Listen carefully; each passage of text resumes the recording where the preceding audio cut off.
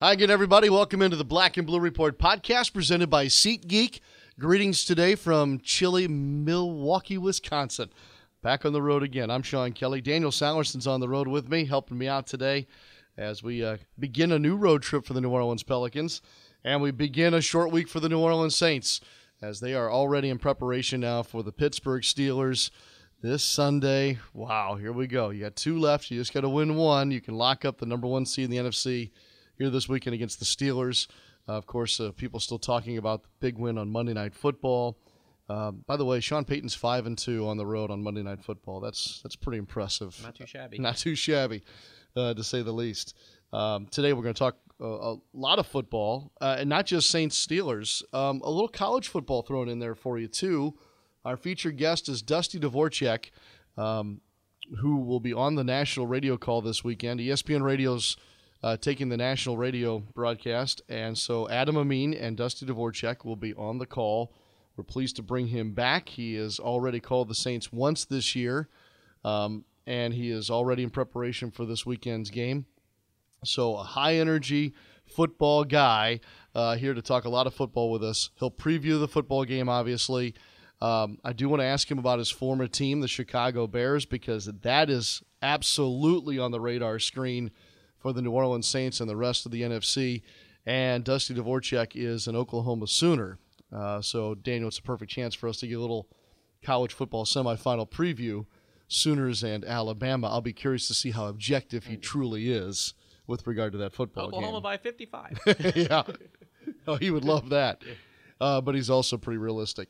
So, Dusty Dvoracek, who you obviously maybe know him from ESPN Radio and doing the NFL, but he was with Mark Jones all college football season. They were doing some of the premier college football broadcasts on not only ESPN but ABC television this past fall, and he's become a daily radio talk show host too, Daniel. He's based in Oklahoma City, works there for the Sports Animal, which is an ESPN Radio affiliate, but he does a midday talk show there.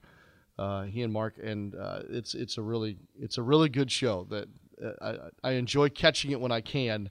And he has jumped into this broadcast world like he did as a defensive lineman in college in the NFL.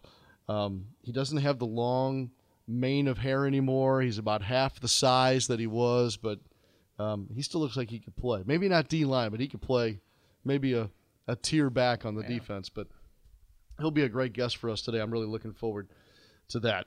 Obviously, you and I are getting ready for a broadcast tonight here in Milwaukee as the Pelicans take on the Bucks.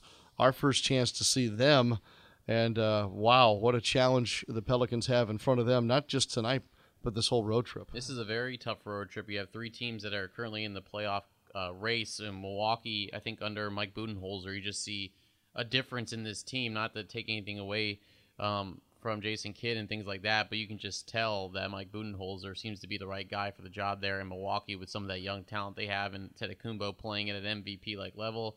Then we get our first shot at LeBron James and the Lakers on Friday night. And then everyone keeps waiting for the Sacramento Kings to kind of fade back to where they normally are, but they continue to play well in their young core of De'Aaron Fox and Buddy Hield and guys like that. So, man, I mean, if you're not careful, this could be a really rough road trip. But it's also, I think, a chance to, if the Pelicans are healthy, to kind of see where we're at as we're approaching the halfway mark now. It wasn't too long ago I would have looked at this road trip and said, this is a winning road trip. I mean, Milwaukee will be tough. But the way the Lakers have been, and the Kings too, I thought, well, chance to go 2-1 here on the road. Well, Lakers keep finding a way. They're a little inconsistent at times, but as you mentioned, Sacramento is just rolling, and they're doing it at home, where you will end the road trip, and that's on Sunday afternoon. So tonight, though, Milwaukee, the Greek Freak, that's one of the teams that'll be featured on Christmas. I say the 10 Christmas teams. There's 5 games in the day, but I'm throwing the Knicks out. Right. It's just an embarrassment. I know New York has to play on Christmas Day. It's the number one market, the whole 9 yards. But why? But why? At some point, enough. That market will still watch basketball, I'm guessing, if they weren't in it. Right? You would think?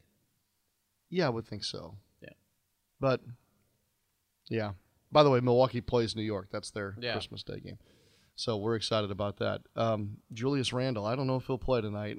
Yeah, I mean, that was a nasty injury. It looked like he was trying to walk off at his own power. I guess we'll know more later on tonight when we talk to head coach Alvin Gentry. But that'll be really tough if we're not sure about Nico as well, because they're taking their time with him. Or if you don't have Randall and Nico against, I mean, your rim protection just goes away immediately. I know Nico wasn't really the best at protecting rim, but you had Randall down there that was really good. And you have the Greek Freak to worry about, and guys like Chris Middleton, who's playing out of his mind this year. So it's going to be a tough challenge, but the one thing that gives me a little bit of hope is we've seen it in spurts against like the Rockets on opening night, against Toronto. Some of your big road wins have come against good teams. Detroit was a winning team, at least when we saw them. They've kind of faltered a little bit since then, but what gives me hope is that when you're playing three solid teams, that maybe this is a chance for the Pelicans to kind of, I wouldn't say step up, but I would say you kind of, their energy level goes up a little bit knowing that these are some good teams. Yeah, I'm worried about rebounding. I really am. At first, it was the Davis-Mirotic combo that was a great 1-2 punch on the glass. And then Julius, after getting into the starting lineup, he replaced Nico. And so that tandem, rebounding is as good as anybody in the league, except for maybe Griffin and Drummond in Detroit. Perhaps this is a step-up opportunity for a guy like Jahlil Okafor. Yeah. I would imagine if Julius Randle and Nikola Mirotic can't go tonight, Okafor's got to get some minutes. Yeah. I don't want to say he's a body, but he is. He's a big that would be available that would most likely have to play. Especially in the Miami game, you allowed 22 offensive rebounds, and that was pretty much the difference in the game as far as if you look at the stats between those two teams, they look pretty much even. Even the turnovers, Pelicans only had 11, the Heat had 19, but you go back to those offensive rebounds and then second chance points, that's where Miami ended up winning this game by 6 points, not only also their bench. So we talk about the bench, and I know it's depleted, but you got outscored 58-20 on the bench. Someone on that bench is going to have to step up. You can't have a 1-for-8 Darius Miller from 3. Shaq Diallo can't have 0 points and 3 turnovers. Those are the kind of things that you're going to need from your bench because you're going to rely a lot on Anthony Davis and Drew Holiday. We've seen it with their minutes played per game that they're 1 and 2, that at some point you're going to have a little bit of help, and maybe a guy like Okafor can give you even 5 to 10 minutes of just solid basketball whenever you're matched up against one of their bigs. Yeah. First trip to Milwaukee, isn't it, for you? I went last year. Oh, that's right. I did. You did. I got to see the Bradley Center with one last hurrah. Yes, you did. I'm not going to be sad to see it go, but I am looking forward to Fiserv Forum, which will be both of our first visits. That's right. Normally, I rely on you when I get into the arena for some of these places to be like, where the heck do we go? And so this time we'll be learning together a little bit. But I'm excited to see it. Hopefully it's not as confusing as the Bradley Center, one of the most confusing buildings to move around ever. We were in a true radio booth in the Bradley Center. It was quite snug in there, but at least we were enclosed in a room, which normally we're not in any of these other places. So I'm curious, did they maybe give us a luxury suite? Probably not. Maybe we're up in the rafters. The way these radio positions are going, we might be using binoculars to call the game. Who knows? Well, we will find out together tonight. Yep, absolutely. Real Chili for everybody. Yes. If you've never been to Milwaukee, you've got to go to this place. It's called Real Chili. They've got a couple of locations. The first one I ever went to was over by Marquette because it's truly like a college chili joint. Thankfully, we have one by our hotel as well. So some real chili here in Milwaukee. You already know about the brats and the sausage and the cheese and all that, but don't sleep on Real Chili if you have to find your way toward Milwaukee in the future. All right, let's have a great trip. Let's see what happens with that. Let's do it. And let's have a great conversation today with Dusty Dvoracek. A lot of football to be had here with Dusty in a compact amount of time. You'll understand what I'm saying here in just a moment. Don't blink. don't answer the phone or anything while you're doing this because you'll miss it. That's the kind of visit we're about to have here. So, honored to have Dusty Dvoracek as our featured guest on the Wednesday edition of the Black and Blue Report. This is the Black and Blue Report presented by SeatGeek. Here's Sean Kelly.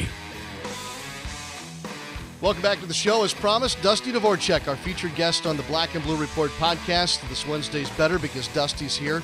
Seems like I'm better whenever I work with Dusty, too, and we're eager to have him back in New Orleans this weekend on the national radio call of the Saints and the Steelers. Hello, my friend. Happy holidays to you. Happy holidays to you, man. Can't wait to get back to the Big Easy this weekend, one of my favorite places. And last time I was there, I got a chance to share the booth with you, and, man, it was a beatdown of the Philadelphia Eagles. So I would have to imagine, Sean, this Saints team has been on the road the last 3 weeks, and they're able to get 2 or 3 with a chance to to lock up the 1 seat back at home this week. I would think that players and fan base alike are fired up just like me to get down to New Orleans this weekend. I think they are, Dusty, and you just mentioned something that hit me last night, that if the Saints do what they want to do this weekend, and that's win and lock up that number 1 seed, they won't be going back on the road again till maybe Atlanta and a Super Bowl. That's a pretty remarkable stretch of home games that could be in front of them here. And in that place, I mean, you know, I would have to put that probably at the very top as far as home field advantage, because with that offense on that turf, with those fans, it's just, I mean, you and I see it, man, it turns into a party real quick, and everybody's having fun, and that's just a very difficult team to beat. Offensively, obviously, but the way this defense has been playing, Sean, it makes them even that much more potent and that much more difficult on opposing quarterbacks when they get in third, second long situations. That defense, Dusty, has led the NFL now in scoring defense since week 4. And here, I think in the last 5 weeks, it's down to 12.3 points per ball game. Those numbers, they're unheard of here in New Orleans, but for most NFL teams, that seems a little ridiculous, don't you think? Absolutely. And how about the rush defense, right? To me, Yep. It starts with that. I mean, as good as there is in the NFL at taking away the run game, I think Marcus Davenport, I really like that rookie, and I thought, you know, last night he didn't look like a rookie. He's already playing at a higher level. Sheldon Rankins had a great year this year. Cameron Jordan is what he is. I think Alex Anzalone's been great for New Orleans this year. Demario Davis has been incredible, and you really got to give, I think, the front office a lot of credit. That trade for Eli Apple, that's been big time, Sean. And I mean, I think last night you saw it with the nice interception in the end zone. They allow them now to have shut down players in the back end. And it's basically Ohio State University, right? And Von Bell playing at an extremely high level in the blitz game, and you saw the effort with being able to poke that ball away. So I just think when you can cover with Lattimore, with Apple on the outside, and you've got very athletic safeties that can run, it allows you to do so many different things, bring pressure from different places, go zone, run a lot of man. Kind of the playbook's wide open for Dennis Allen, the defensive coordinator, and these guys are really playing at a high level on all 3 levels, Sean. With that being said, let's flip over to the offensive side of the football, because certainly I think you and I would agree that the defense has carried here things of late, but should we have questions about the Saints' offense and what they've shown us the last few weeks? Well, I'll tell you what I have questions about, and it's the offensive line. I hope Max Unger is able to get back. Obviously it's so fresh, we don't know his status. But, you know, you could tell last night Andrews Pete had to move over to left tackle, had to move some guys around. And I thought early in the season, especially when this offensive line was whole, even before Armstead went down and Bushrod stepped in, I thought they were playing great football. And it allows you to have that balance, run the football with your 2 backs, and then, you know, utilize the play-action game in Drew. And that's my question. How healthy is that offensive line? I think we'll have to wait as the week progresses to see exactly what that looks like. But I don't have question marks about Drew. I don't have question marks about these receivers. Really, the only question mark I have heading into this Sunday, how healthy is that offensive line going to be? Because the Pittsburgh Steelers do get after the quarterback, one of the best in the NFL. So if New Orleans isn't quite healthy or they can be exposed, best look for Mike Tomlin and the Steelers to try to take advantage of that. Yeah, I think you're right. I don't think any of us are going to know until you probably hit town this weekend. Speaking of Mike Tomlin and the Steelers, they're coming off of a nice win over the Patriots. They're still in first place in their division, so they as well have plenty to play for this coming Sunday. And they do, and they kind of exercised some demons last week, didn't they? I mean, that's a Patriots team that they couldn't beat, and it's a game that they had to have off a 3-game losing streak. And, you know, really just haven't finished ball games well. And one thing about the Steelers, it's been a bad road team, you don't want to be a bad road team coming into New Orleans, right? And especially with everything that's in front of the Saints and what they'll be playing for on Sunday afternoon. So Steelers are going to have to really put together their best effort and play their best game away from home. But I like their offensive line. You know, James Conner, how healthy he's going to be. I think Jalen Samuels was fantastic last week. I mean, for him to step in as a rookie and go for over 130 yards and have some of the runs that he did, I thought that was really big. I think it also speaks to the offensive line that we've seen Le'Veon Bell, we've seen James Conner, we're even seeing Jalen Samuels have success. So it tells me those guys are playing at a high level. Should be a good matchup with the front seven of New Orleans. And, really, I think Antonio Brown, I mean, 13 touchdown catches this year. He's been fantastic. But the thing is if you try to take him away and double him, Juju Smith-Schuster is fully capable. I think James Washington has been an untapped resource as a rookie at wide receiver. He had a big game and a couple of nice catches against New England. And they've added Vance McDonald. So Vance McDonald, I think, is probably as good a tight end weapon in the passing game as they've had in several years for Big Ben. So he still has a plethora of weapons, and there's no question they're going to challenge this New Orleans defense. I think it really comes down to Big Ben, though, Sean, because he just hasn't been quite the same accuracy and turning the football over away from home. So, that Saints pass rush going to affect him or try to affect him a lot. And I think the crowd as well. So that'll be, I hate to put it all on one guy, but Big Ben's going to have to step into the dome and really play well for them to try to pull off the upset. And he's had big games before. You're right, but he has struggled this year quite a bit. Dusty, it's been a while since you and I saw them in person when we did that game. I think it was, late September, I guess, at their place. 2 or 3, yeah. I think, right? I'm trying to remember what I studied most about their defense. Can you help me there? As far as it was what now? I'm sorry? The Steelers' defense. I'm trying to remember what I studied most about them, and I'm needing your help. Well, they're getting after the quarterback. Cameron Hayward's a really solid player inside. I think T.J. Watt's having a breakout year. J.J. Watt's little brother, first-round pick from a couple of years ago. Good edge rusher. And that I think they will definitely be putting him to the side, to that left side, depending on who's over there. If Andrew Speed has to be over there, that's a matchup to watch because T.J. Watt, relentless pass rusher like his brother, different size. He's more 6'4", 250. He's got good first step, and he can really bend hard. And, like a Watt would, he's going to play through the whistle. So, but he's having a great season. I just think overall up front, stepping through, it's a solid player for him, Cameron Hayward. On the back end, they've been solid. Joe Hayden's typically a really good cornerback, but I think the best thing that they do defensively is pressure the quarterback. And they will bring some exotic blitzes. They will run a lot of man pressures, but they also feel like they can get there with just some of the guys up front into it, Hayward as well as Watt. So it's susceptible to getting the ball run on them.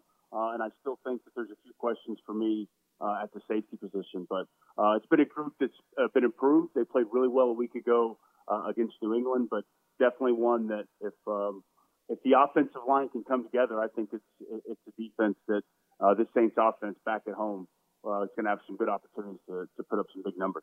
Dusty Dvorak's here with us. Hey, Dusty, have you watched your former team, the Chicago Bears, at all? Absolutely, I have. The defense is back in Chi-Town, man. The monsters of the Midway are legit. And, I mentioned the Eli Apple trade. I think you got to give Ryan Pace and the front office just huge credit for pulling off that Khalil Mack trade when they did before the season. It was instant impact that first night, and it's been all the way through. And this Bears defense they can win the line of scrimmage and they can take the football away better than anybody in the NFL this season. So it'll be interesting. The Rams have a favorable schedule. They could easily get to 2, but if Chicago can somehow, if the Rams trip up these next few weeks and Chicago could steal that 2 seed, it's going to be a lot more difficult on teams. As the Saints would know, back when I played in Chicago in 2006, they had to come through there for the Super Bowl. January in Chicago is some good home field advantage. So if Chicago is able to get there, that could be interesting. It could be potentially a Bears-Saints type NFC matchup. But it's just great to see that town, win the division again. That organization's on track. I think Nagy's done a heck of a job. I still have some questions and reservations, I think, about Mitchell Trubisky. He's been solid. He's athletic. I'm still not fully sold that he's ready to take them to a Super Bowl. But that defense is ferocious, and it's a lot of fun to watch as a former Bears defender. Speaking of your former teams, before I let you go here, Dusty, I do feel the need to ask you about the Oklahoma Sooners and what lies ahead for them in the college football playoff. Now, try and be somewhat objective here. Can you help me understand what Oklahoma's got in front of them with regard to the semifinal matchup with Alabama? Well, they've got the best team in college football in front of them. A team that is as balanced as there is in college football. if there's an offense that you could even put in the conversation with Oklahoma's in the country, it'd be Alabama. Really solid everywhere you look. They got some of the best players in the country on the offensive line. Tua Tagovailoa could have easily won the Heisman Trophy, and nobody should have griped. He's, athletic and really throws the football down the field as good as Nick Saban's had since he's been there. The wide receiver Judy won the Biletnikoff. Just you name it. They've got about 4 running backs that they can plug and play. And what makes this offense different, they'll tempo as well as they'll spread you out and they'll throw it around. This isn't your 5 years ago Nick Saban offense where they're going to line up in the I formation, run the power, play action pass, and throw it to a tight end. They utilize the entire field. So with some of the best athletes in all the country, so it's that much tougher to deal with these guys. Highest scoring offense Nick Saban's had since he's been there. And then defensively, I really like their defensive line. They got one of the best defensive players in Quentin Williams and nose tackle, 3 technique that's really solid. Raekwon Davis, another potential first-round pick on the defensive line. Linebackers that are physical and can run. I will say, I think that they've got some young corners that have been susceptible this year. So I do think this Oklahoma offense that is just ridiculously good. Best offensive line in college football. One of the more electric players I've ever seen at the quarterback spot in Kyler Murray. I was with the Cleveland Browns GM before the Big 12 championship on the sidelines, and we were talking about Kyler, and he referred to him as Russell Wilson, and I reminded him about his speed, and he said, yeah, Russell Wilson with Michael Vick's speed and quickness. So that's quite the combination. Oklahoma's got Marquise Brown, a first-round speedster, a receiver. We'll see how healthy he is. CeeDee Lamb. So that's the matchup, right? And the matchup is how many times can Oklahoma score on Alabama's defense? And I think it's also just so intriguing. Can this offense under Lincoln Riley and can Kyler Murray in particular with intrigues from the NFL, what does he look like against an NFL-type defense led by Nick Saban and all those players? I think that is just going to be so captivating to watch. I don't think Oklahoma is going to be able to stop Alabama very much. They're going to have to get off the field on third down. They're going to have to create some turnovers, but Oklahoma's been awful defensively this year. That's not going to change before this game, and this will be the best challenge they've had. So Oklahoma's going to, if they're going to win this game and stay in this game and pull the upset as 14-point underdogs, they're going to have to win the way that they won in the Big 12. They're going to have to outscore Alabama. It's going to have to be a game played in the high 40s to 50s.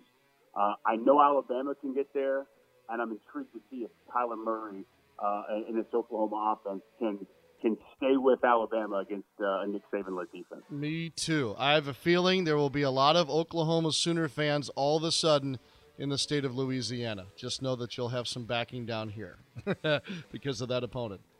Dusty? No doubt about it. Yep. Absolutely. Dusty, have a great trip to New Orleans. We'll look forward to your call with Adam Amin, National Radio, ESPN Radio, this Sunday, Steelers and Saints. My friend, it was a pleasure, and I really, really appreciate your time this week. Absolutely. Thanks, Sean. Safe travels. Best of luck to the Pelicans. And, man, I got to tell you, one of my favorite cities in the country to go eat and especially to go watch football. I played in that stadium in 2003, and we lost the national championship to LSU. That didn't feel so hot, but every time since I've been back for Sugar Bowls or NFL games, it's one of my favorite stops to make. So I love the passion in the city. I love the food, and I can't wait to get to the Big Easy this weekend, man. Your energy and love fits this place very well, Dusty. Safe travels. All right, very good. Thanks, Sean. Thank you, Dusty.